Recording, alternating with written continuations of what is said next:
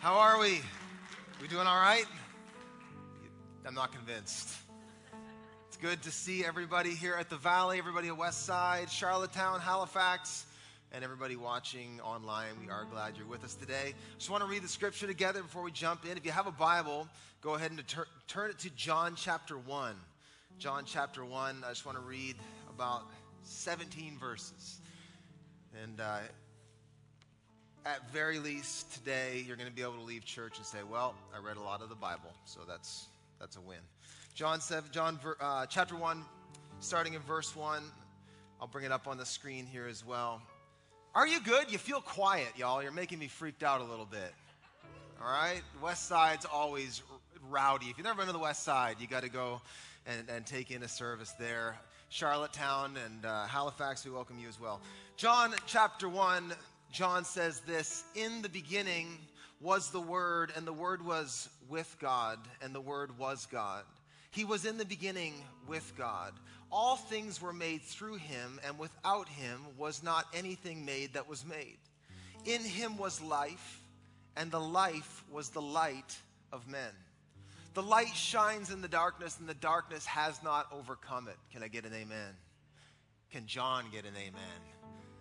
There was a man sent from God whose name was John. He came as a witness to bear witness about the light, that all might believe through him. He was not the light, but came to bear witness about the light. The true light, which gives light to everyone, was coming into the world. He was in the world, and the world was made through him, yet the world did not know him. He came to his own, and his own people did not receive him. But to all who did receive him, who believed in his name, he gave the right to become children of God. Wow. Who were born not of blood, nor of the will of the flesh, nor of the will of man, but of God. And the Word became flesh and dwelt among us.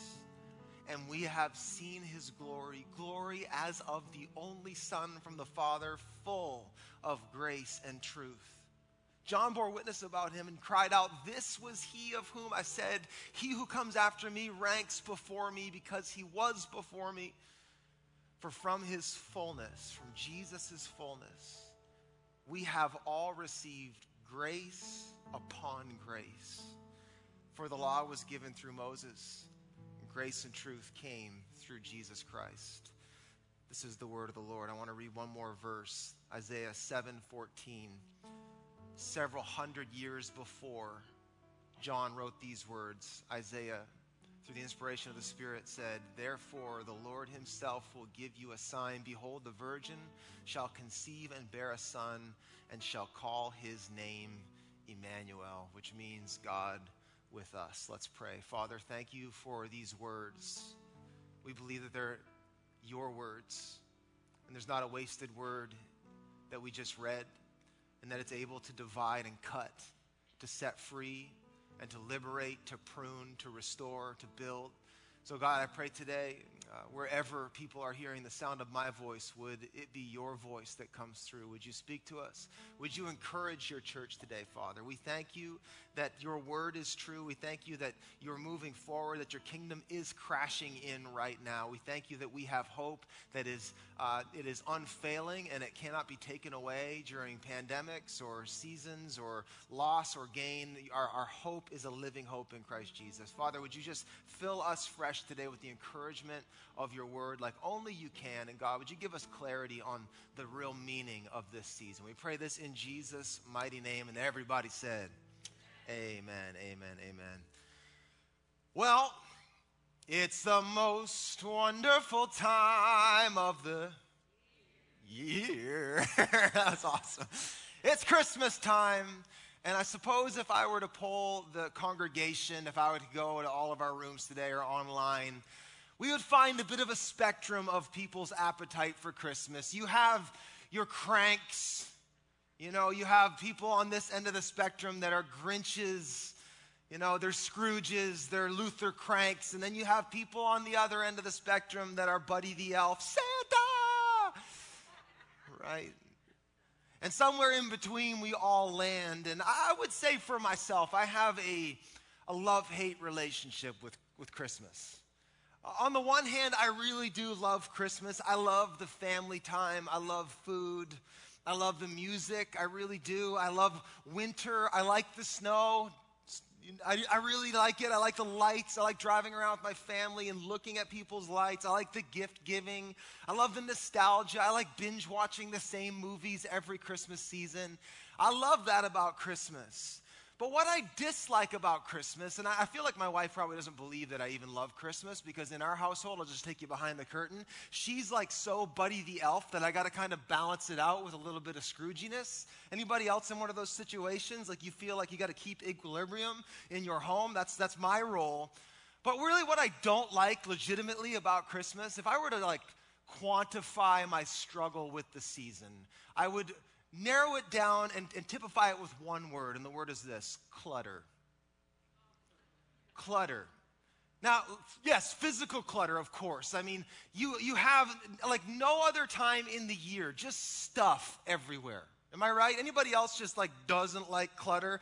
I can't walk through my room without tripping on gifts and wrapping paper and things. Our door is closed all through December because kids, you can't come in here. You know, Santa stashes his stuff in here. So, you know, it's just clutter everywhere. There's decorations. Most of our homes look like Christmas came in and threw up everywhere.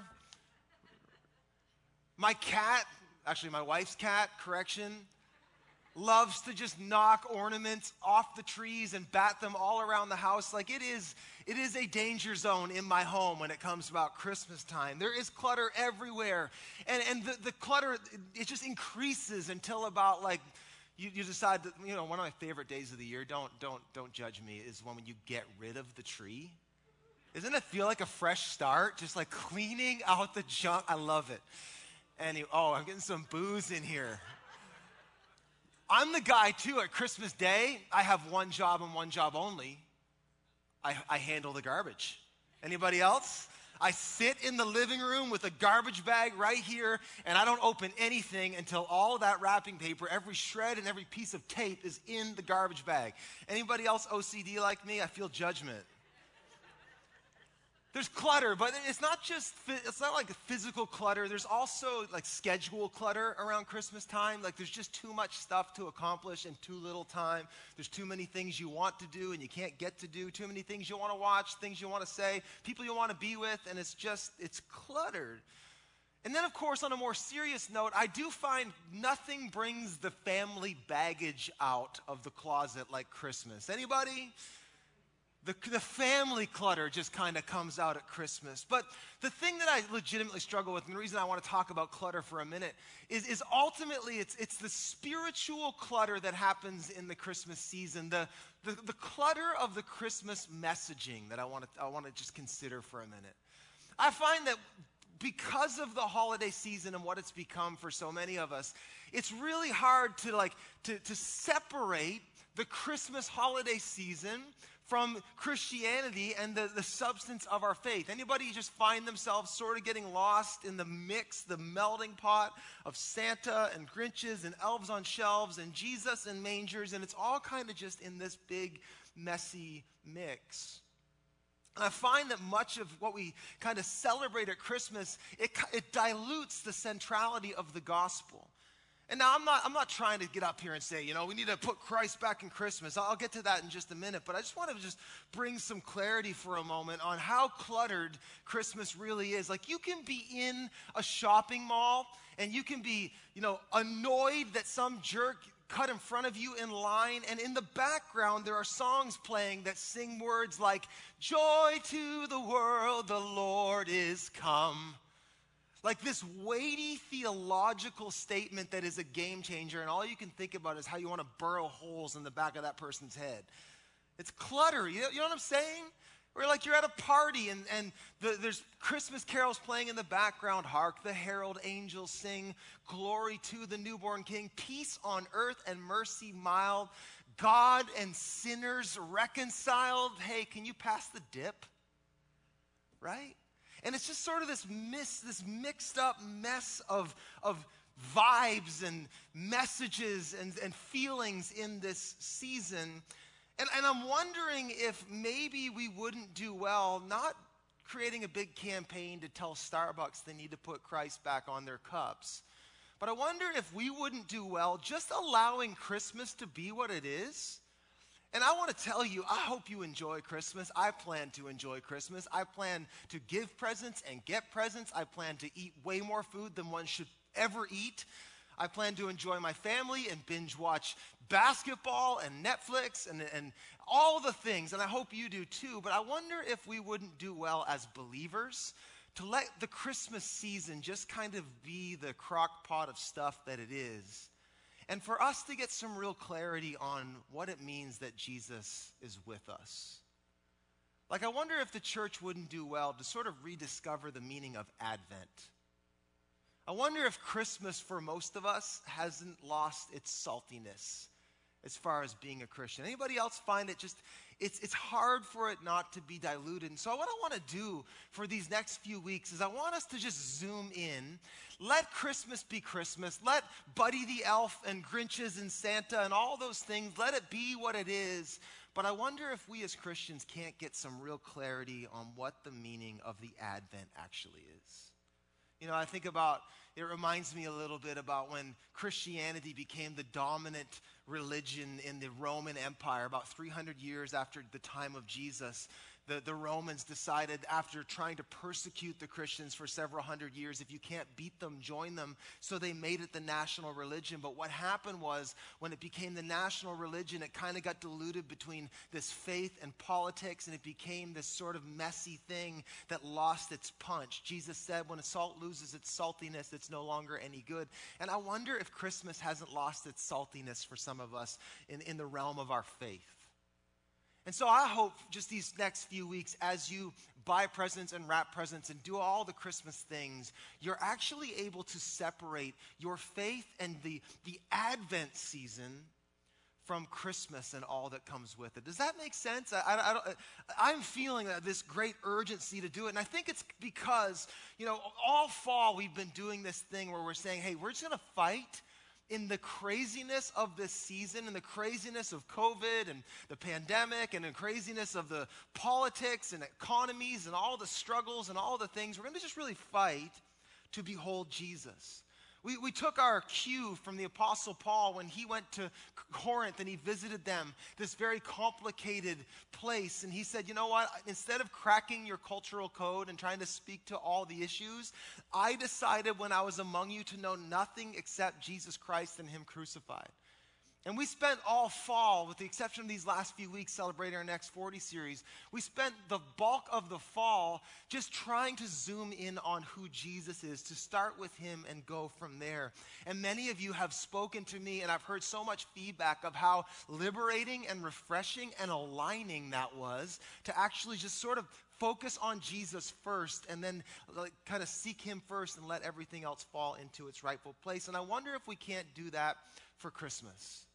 And so for these next few weeks, my job for us is to zoom in on the coming, the advent, the arrival. Advent means arrival. To zoom in on the advent of Jesus, and that we might see something at a deeper or richer level than we ever have before. Something that we can hold on to as primary, even in the ups or downs or in-betweens of the season of Christmas. Does that make sense? You with me? Got a quiet crowd here, Valley. All right. Today I want to talk about the fact, as we behold Jesus, I want to start with this reality about God being with us. Behold Jesus, God with us. What does it mean that God is with us? That's what I want to look at. And I want to answer two questions today. I want to answer the question, or look at the implications of the incarnation. I want to look first and foremost at this idea that God is with us. What does it actually mean that God is with us?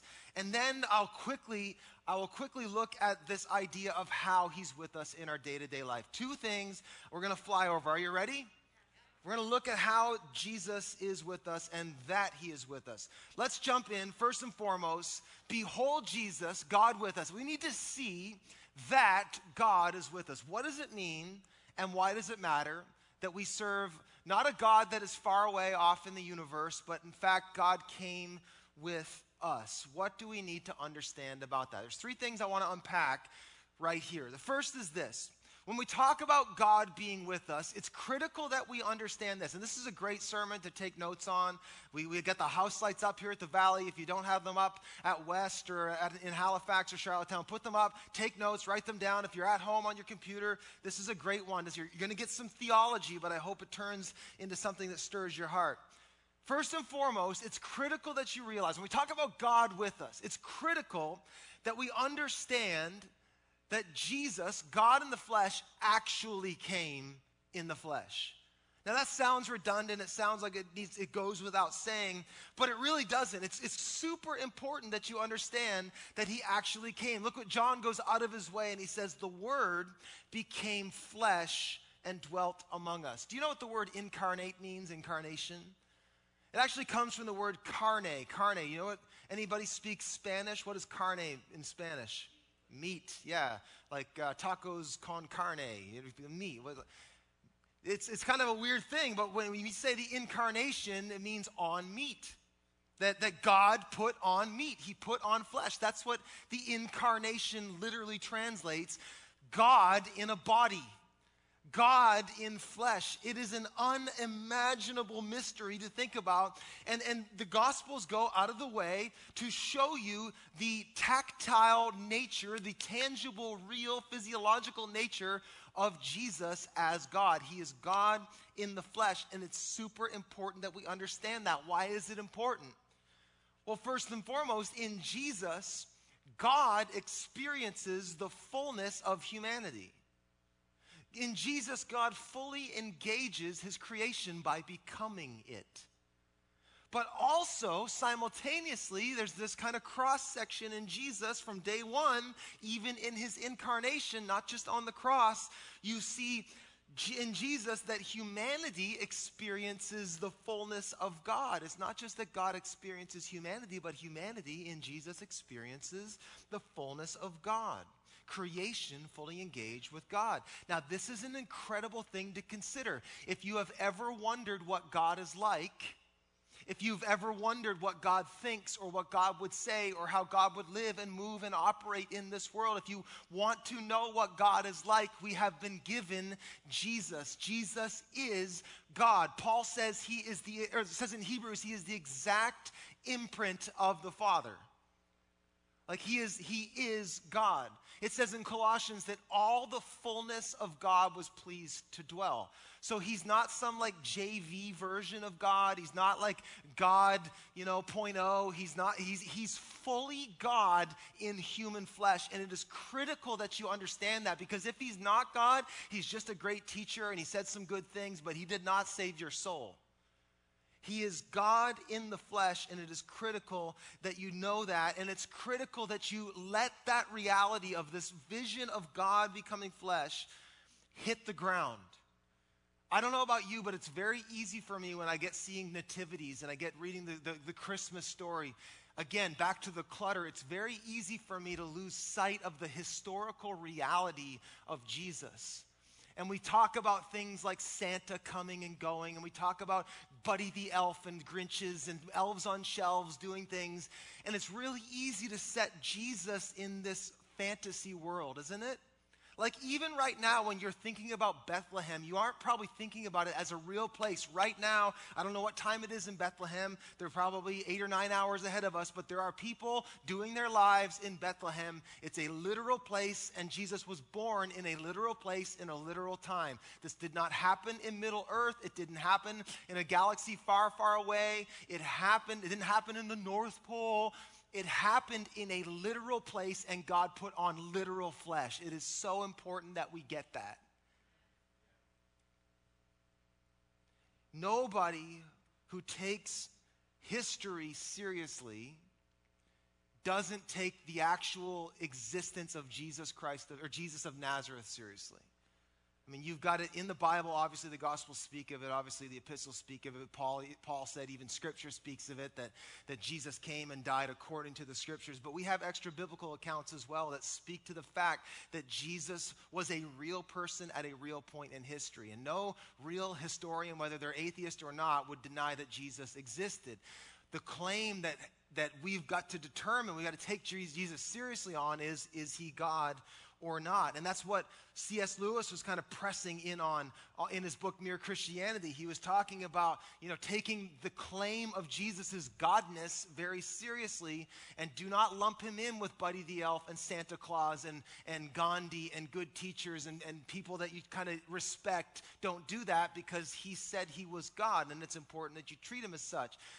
This is the famous quote from C.S. Lewis in Mere Christianity that says, either Jesus was and is the Son of God, or else he's a madman or something worse.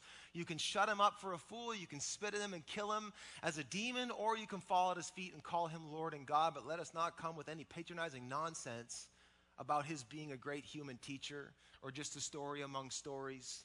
He has not left that open to us. He did not intend to. It's really important that we make a decision and we realize that Jesus came. He literally came. He was a literal person in history. And we believe by faith that he is God in the flesh. We got to make room for Jesus in the flesh in our Christmas. Number 2, let's keep going. We know that he actually came in the flesh, so it's important that you put that in a place and time, but let's go a little deeper. He had to come. Jesus actually had to come. What did John say? He said, the Word became flesh and dwelt among us, and we have seen his glory as of the only Son from the Father, full of grace and truth. So he came full of grace and truth. He put on flesh and came to us. And it's important that you understand this. He did not come to make us feel better. He did not come to help, give us some coaching on how to do life better. He didn't come because he was bored and wanted to hang out. That's not why he came. Jesus came to save us. He actually came because we're, apart from him, in dire need of his help. Help that only God can provide. Help that Jesus came to give us. He came full of grace and truth. The truth is, he came to save you and I. The grace is, he offered himself as the means of that salvation. You cannot take Jesus seriously, or the claims of Christmas or the incarnation seriously, and not deal with the harsh truth, and that is this, that left to ourselves, we are hopelessly lost.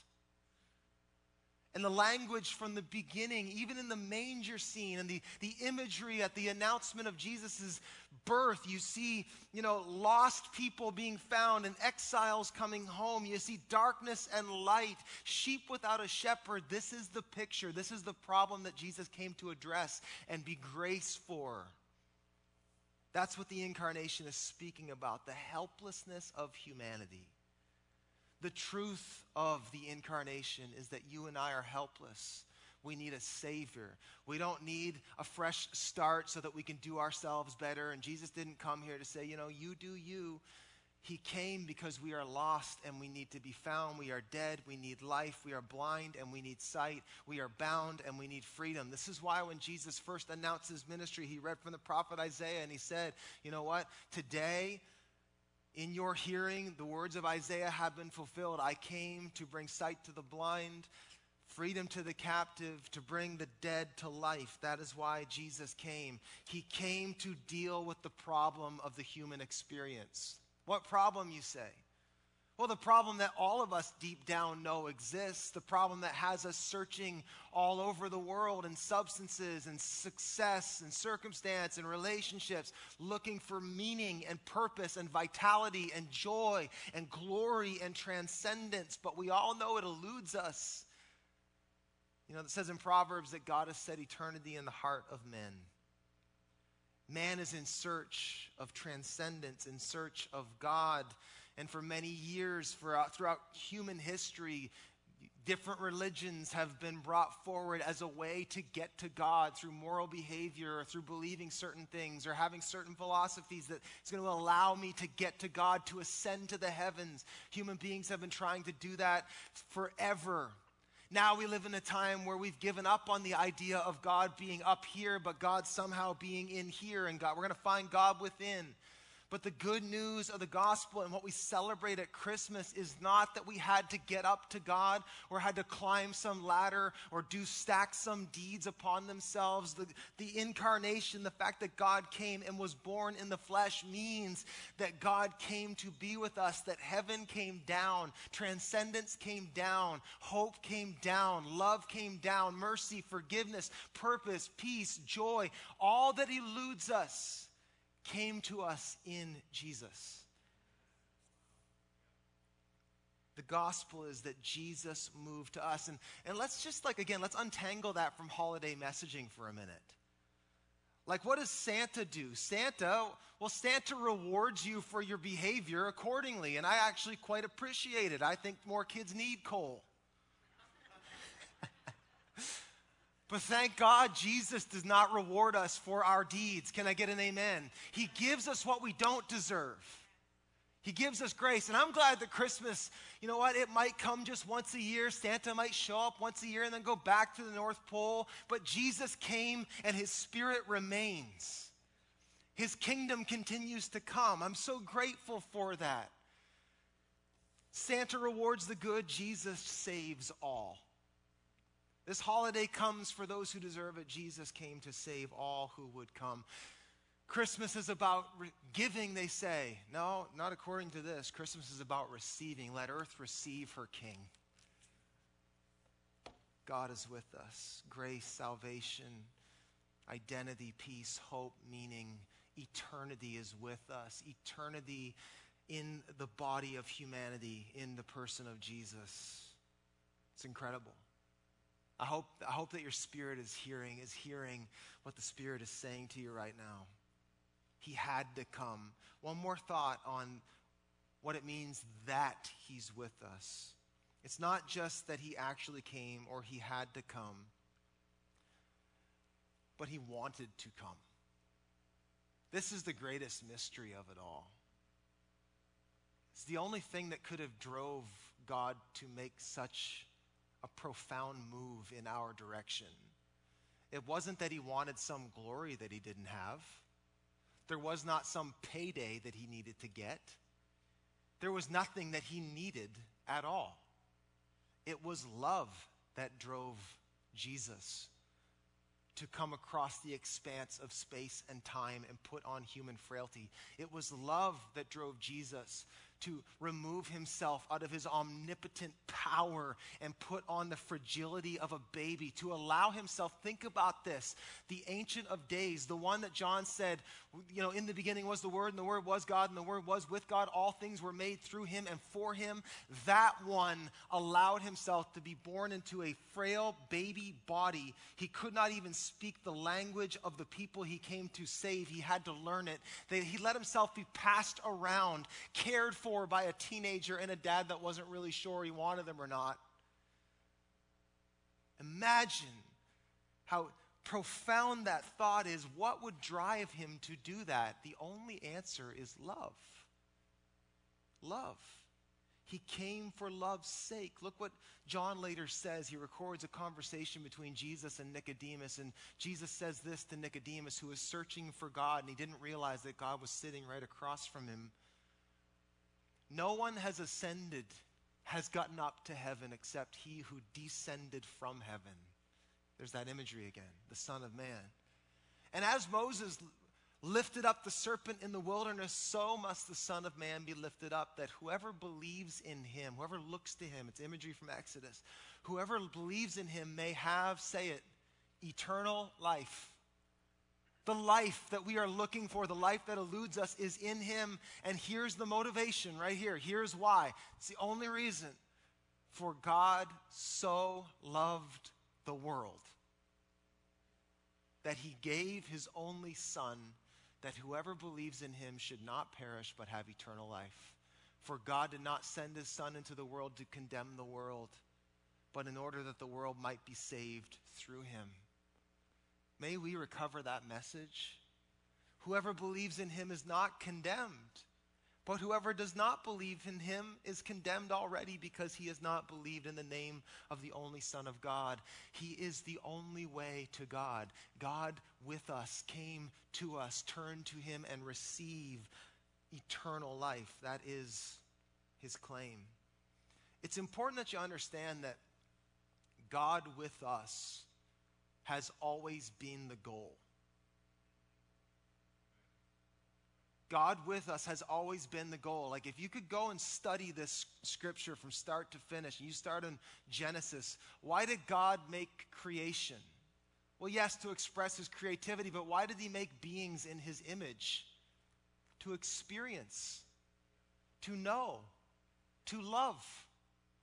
And then you find when sin enters the world, what happens? You hear this picture in Genesis 3 where God comes and he says what? Where are you? Where are you? I was expecting to be with you, and now we're not together. And then as you flip the pages of the scripture, you can go from start to finish. Over and over, you find God moving to be with us. Calling Abraham and setting a people aside, saying, you're going to be my people. I will be your God, and you will be my people, and we will be together. And then you can go into the Kings, or go into Exodus. Again, God calling his people and going into the book of Kings where they build a temple and God dwells in their midst. God with us is always and has always been the goal. That's what the incarnation is about. God being with us in person, in presence. And the crucifixion and the resurrection, what's ultimately being accomplished there, that there is no place left in heaven or on earth that God cannot be with his people. He made access. That's what the cross is. It's opening a way, it's creating a way for God and man, God and sinners reconciled. And if you read all the way to the very end, what's Revelation 21 say? At last, the dwelling place of God is with his people. He will be their God, and they will be his people, and they will dwell forever and ever and ever, and there will be no more mourning or sorrow or crying or sickness or pain. God with us has always been the goal. Hear this today, church. God with you has always been his goal. He has and is moving heaven and earth to be with you. God with you has always been the goal. Don't miss him. Don't miss the presence. Maybe the thing that we need to let ring in our spirits this Christmas is that we would make room. Let every heart prepare him room. That we would make room for him this Christmas. There's a quote by John Piper. He said, Christ did not die to forgive sinners who go on treasuring anything above seeing and savoring God. And people who would be happy in heaven if Christ were not there will not be there. Why? Because witness is the goal. The gospel is not a way to get people to heaven. It is a way to get people to God. And the incarnation is actually heaven getting to us. It's a way of overcoming every obstacle to everlasting joy in God. If we don't want God above all things, we have not been converted by the gospel. God with us was always the goal. And what was Jesus doing on the cross? He was removing every barrier that keeps us from God, namely our sin. Amen? He's preparing a way for us. That's why that verse in Joy to the World is, Joy to the World, God and sinners reconciled. Let's hark the herald. I get them all mixed up. But that's why it's so loaded. God and sinners reconciled through the Son. It's massive. I'm just praying that's registering in your spirit. God with us was always the goal. Okay, I'm almost done. Let's look for really quick at how God is with us. So we've seen that he's with us, but now let's look at how he's with us. How does this play out in your day-to-day life, the incarnation, that God is with us? Because we don't just believe that like Santa comes once a year, that Jesus is somebody we got to find every once in a while. We believe that Jesus came, he lived, he died, he rose, he ascended to heaven, and he gave his spirit, which is his very living presence that is meant to rest on us and in us and go before us and come behind us. Jesus wants to permeate every part of our lives. Amen? You all are so quiet. All right, let's look at how God is with us. Number one, I'm coming in fast. He is with us first and foremost in pain and problems. Isn't it amazing that Jesus in his redemptive plan did not skip any part or any place of the human experience. How many of you have followed Jesus long enough to know how incredible it is to know that Jesus knows what it feels like?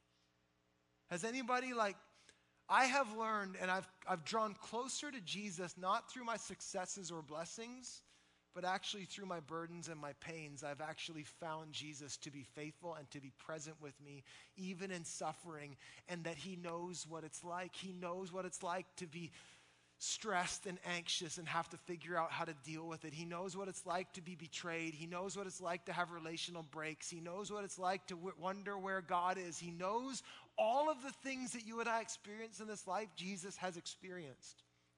That's why it says in Hebrews, we serve a sympathetic high priest. He's experienced the full scope of the human experience.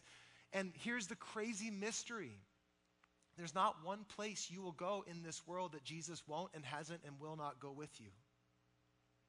Let that settle for a minute. Jesus is at the funeral home.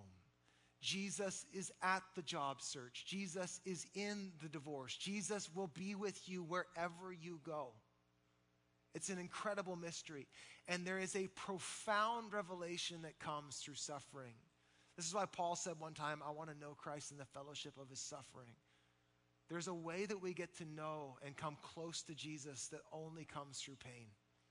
Has anybody experienced that in your life? Like you saw a tenderness or a presence from Jesus through your trial that you never had seen before. There's like an intimacy that comes through shared affliction. And I have learned that in our affliction is a great invitation into intimacy with God.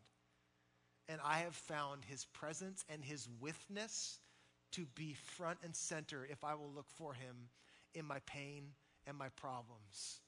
That invitation is true right now in coronavirus. Jesus is not lost in the swirl and the whirlwind of all that's going on. He's right here, and he's still large and in charge and inviting us to trust him and be with him even in this time. And how many of you know sometimes he doesn't give you the prayer you ask for or the answer you're looking for, but he's always with us. He'll never leave us or forsake us. He said, in this world you will have trouble, but fear not, I've overcome them, and I will never leave you or forsake you.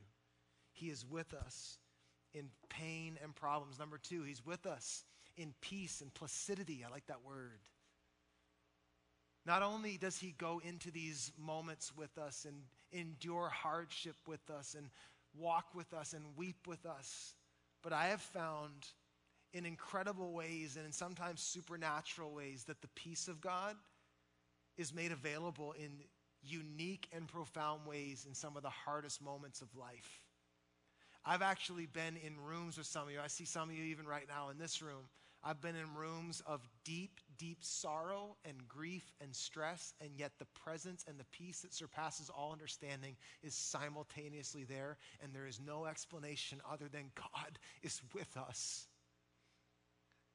And I've experienced it.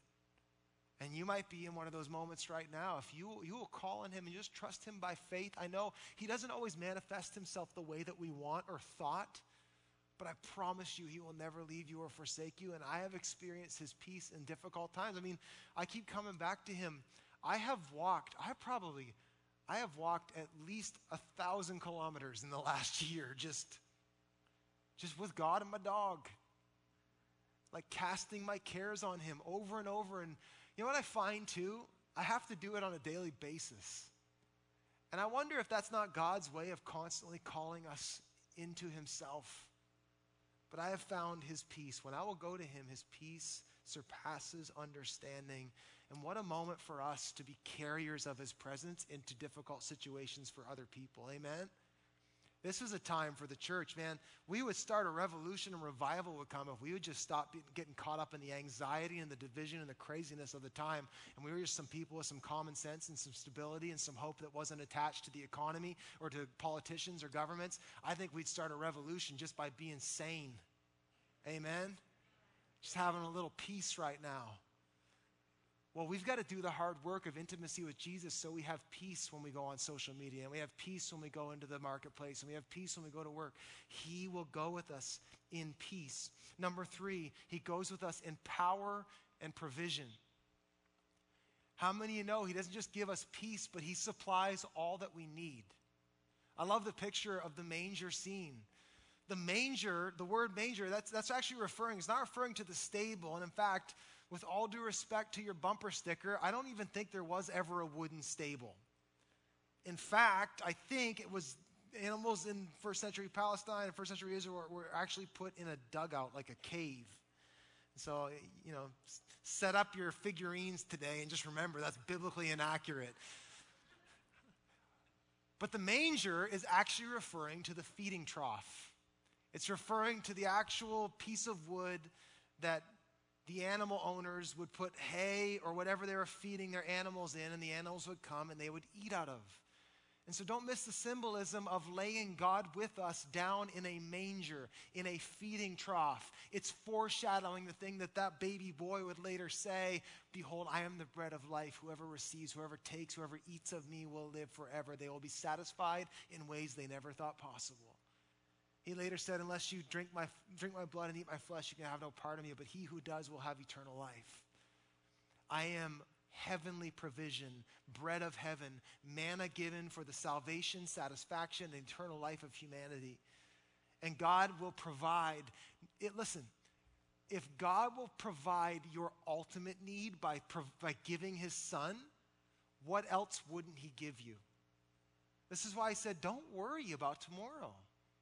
If I look after sparrows, I will look after you. And if I dealt with the big problems being sin and death, we'll deal with your money.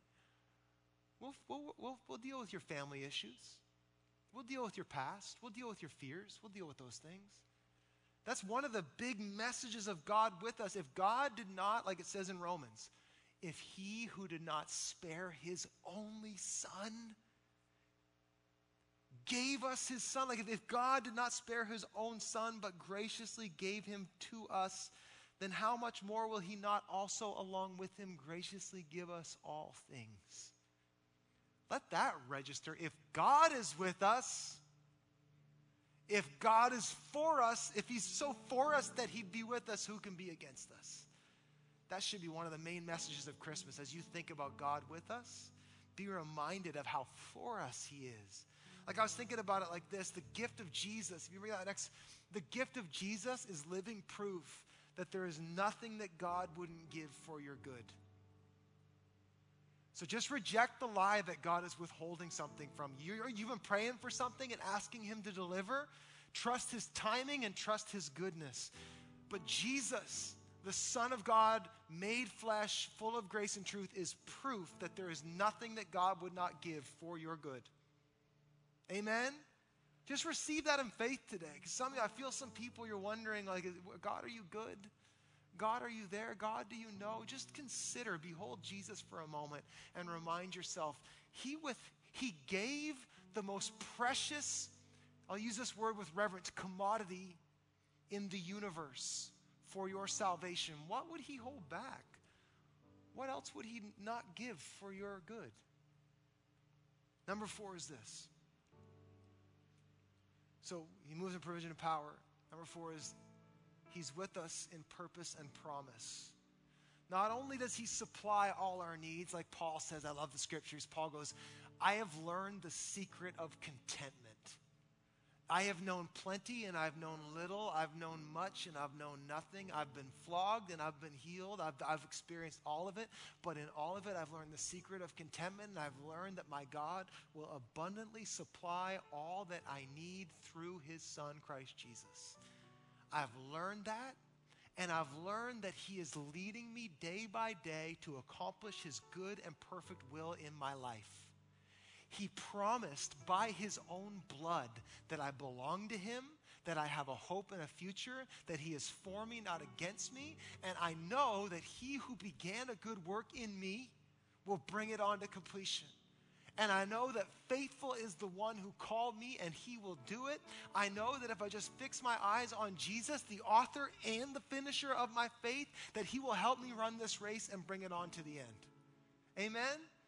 So we follow Jesus day by day with his presence, God with us, and he's taking our lives, our mistakes and our successes, our regrets and the things that we could be tempted to be proud of. He takes it all and he shapes it and he forms it for our good and his glory. This is what it means in Romans 8:28, for God causes all things to come together for the good of those who are called according to his purposes. When you yield your life to Jesus, you say, I want to live my life with you, God. He will lead you step by step. And I love it too. You know, one of my favorite parts of Jesus, the Good Shepherd, is I have learned that he is an expert of making lemonade out of the lemons that I give him. Is anybody? I love that God is okay, so we did that. Let me see what I can do. Right? Has anybody served Jesus long enough to just like, so here we are, Brent. Okay. We're gonna make glory out of this. There is nothing that he can't redeem. I just want to speak that over somebody who's feeling shame today. Your story is not too busted that he can't make it beautiful.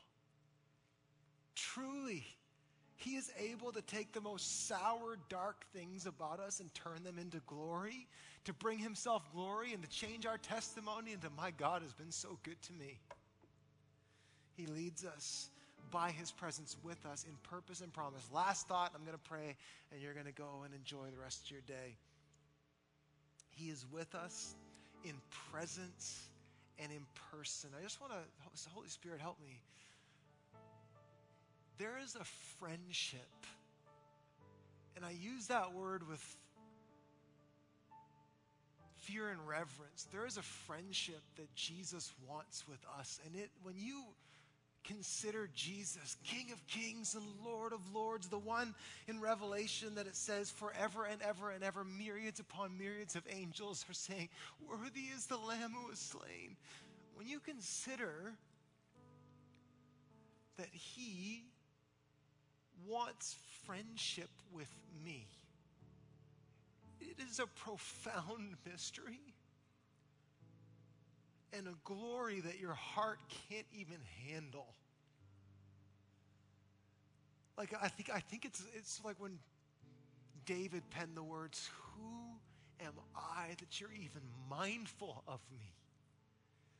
And yet Jesus wants to be present in my day-to-day life. Like he cares about what you care about. He weeps with those who weep. Like Jesus wants friendship with us. And the longer I serve him and the more ups and downs and highs and lows I have in this life, I find that he is the constant source of joy and blessing that never runs dry and never runs out on me. Like the longer I follow him and the more I serve him, I find he's the best part of all of life, and all of my blessings, like my girls and my boys and my family and this church, all of these blessings are just more evidence of his goodness in my life. He's just so good. I know some of you are like, why are you so emotional? Like my spirit's leaping. Like Jesus is just so good. And we lose sight of that sometimes. We get lost in the complexity and the chaos of life.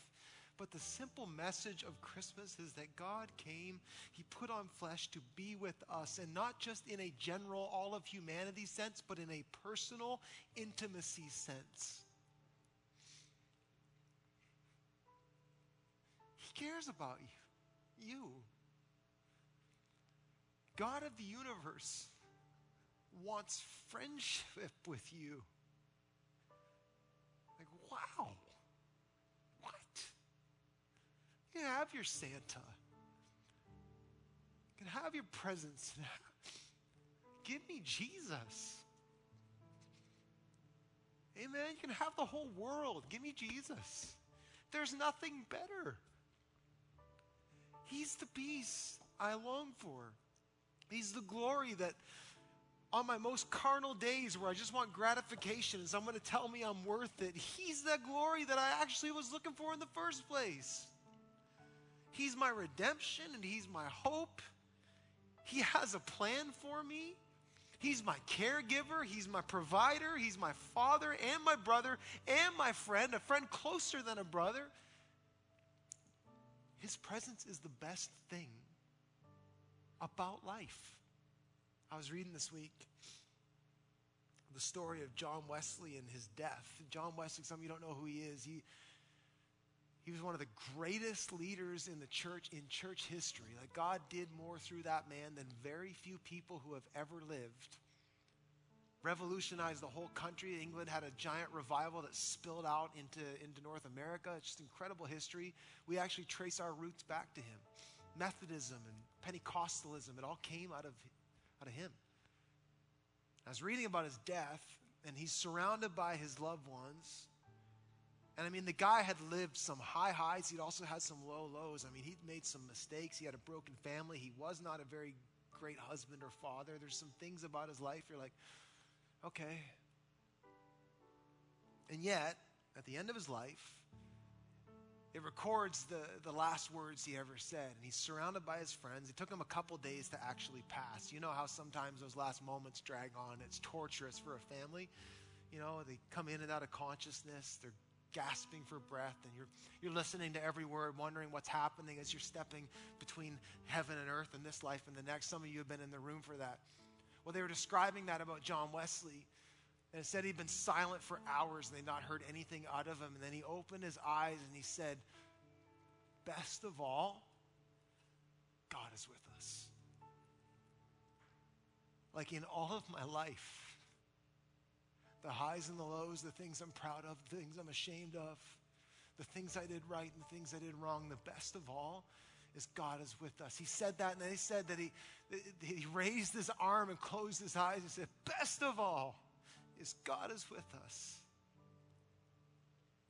I don't know how your Christmas is going to go, but I know your testimony can be, best of all, God is with us. Your family might be as messy as ever, but best of all, God is with us. You might not have enough money to get all the things that you wanted for your family and express your love, but best of all, though, God is with us. You know what? It might be a Hallmark movie Christmas. Just perfect. But you know what? Best of all, God is with us. There is nothing and no one better than God with us in Christ Jesus. Let me give you 3 things to consider this Christmas. I'm going to pray. 3 incarnational Christmas opportunities. Hey, you took Christ out of Christmas. That X means Christ. Get over it. I didn't have room in the box. Number 1, do Christmas with Jesus, whatever it brings. He'll be there in the family drama, and he'll be there at the buffet, and he'll be there as Christmas morning when the kids are jacked. He'll be there. Just do Christmas with him. Let Christmas be all that it is, but do it with Jesus. Number 2, give to others. Give them the gift of Jesus. Bring his presence with you when you're with others. How great this year of all years would it be if we could just be non-anxious presences? Amen? Like, if we could just not buy into the hype and the paranoia and the craziness of the hour, and we could just be grounded in Christ Jesus and absorbing other people's stress because we've got enough peace to go around. Be aware of Jesus in your Christmas, in this season, and bring him with you wherever you go, to the work party, to your family things, all the things. Bring Jesus with you. Number 3, aim to treasure Jesus' presence as the ultimate gift. Best of all, God is with us. Best of all? Best of all? Yeah. Father, thank you for this truth. Thank you for your presence.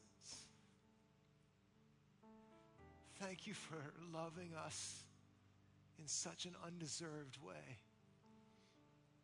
That you would put on flesh.